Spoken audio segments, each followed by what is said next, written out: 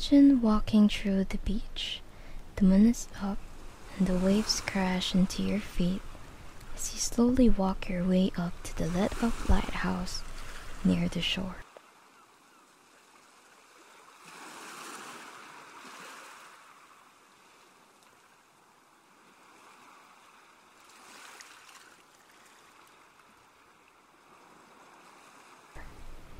You feel the sand in your feet and cold breeze kiss your skin.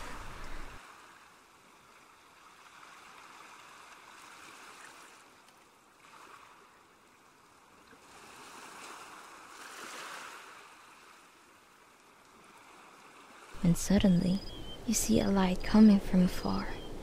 It was a divine experience.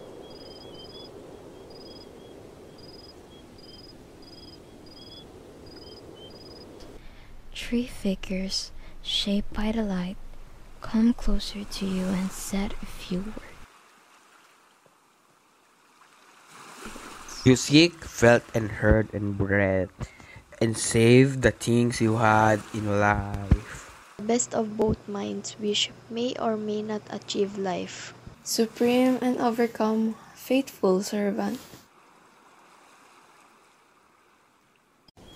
You open your eyes lying on the sand. The stars at its magnificent. The bizarre feeling came into you. You stood from the sand beneath you, and the vast desert was right before you.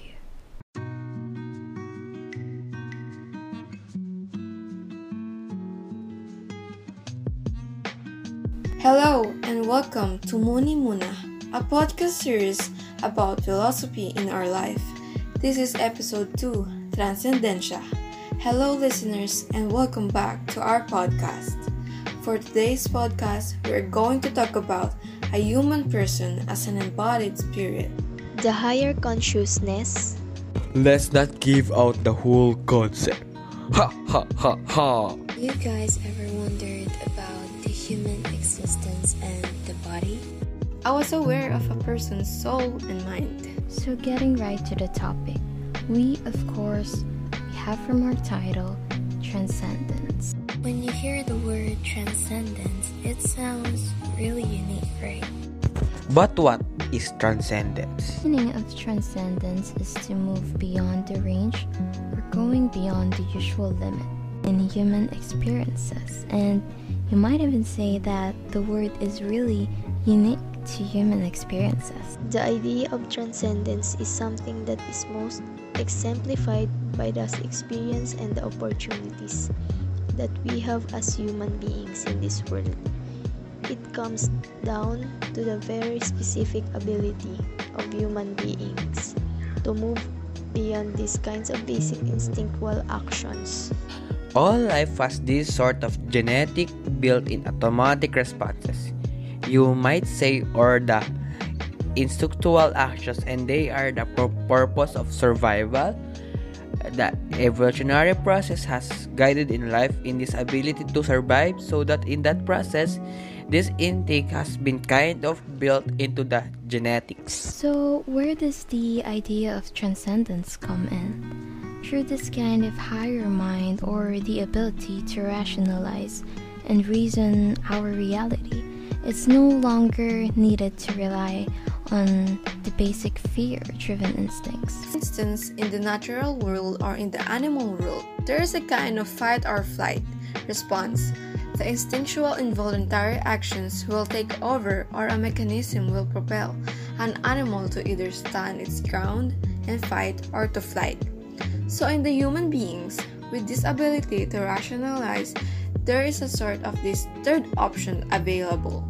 It's no longer fight or flight, but rather the conscious rational processing of a situation in order to have the most desired outcome. So it's not an instinctual action, but rather a very conscious voluntary actions. So we are able to transcend those more instinctive actions. But what does it look like? Well, it looks like the taking actions toward creating a grander harmony.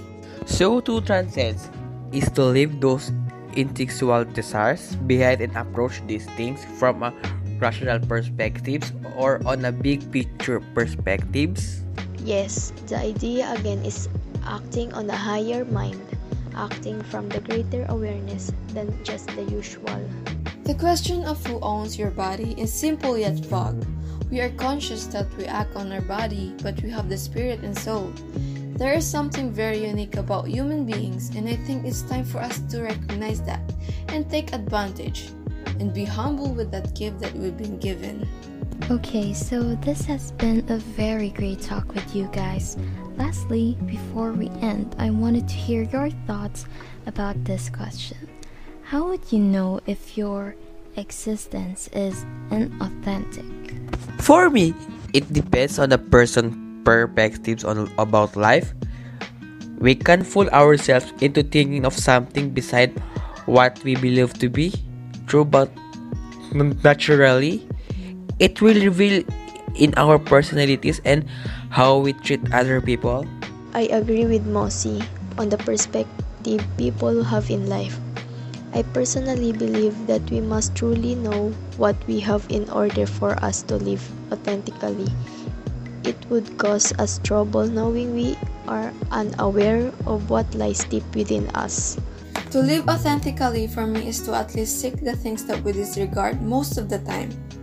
Just like the wise philosopher or religious beliefs, they have a certain goal that they want to achieve, and in order to find that life, we must think of things beyond our comprehension. For me, one of the most authentic things to do is to be authentic in life.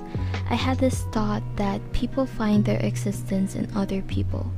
What I mean is that they compare their life with other people in order to create or build an identity for their own. In order to live the authentic life, we must be an embodiment of good things: love, peace, and vulnerability, to be exact. That is true. Oftentimes, we see vulnerability as a form of weakness, but it's a good reminder that to be vulnerable, we are wise and receptive to change and challenges in our life. So that will be it for the episode 2 of our podcast, Transcendencia. We hope you guys enjoy the whole episode. We want to thank all the listeners who are with us for all our episodes. We would like also to hear your thoughts about our latest episode. We would like to read your reflection also about our last question. How would you know if your existence is unauthentic? We hope to see you guys in the future. Thank you for tuning in and staying with us. We greatly appreciate all of you. This has been Muni Muna Podcast.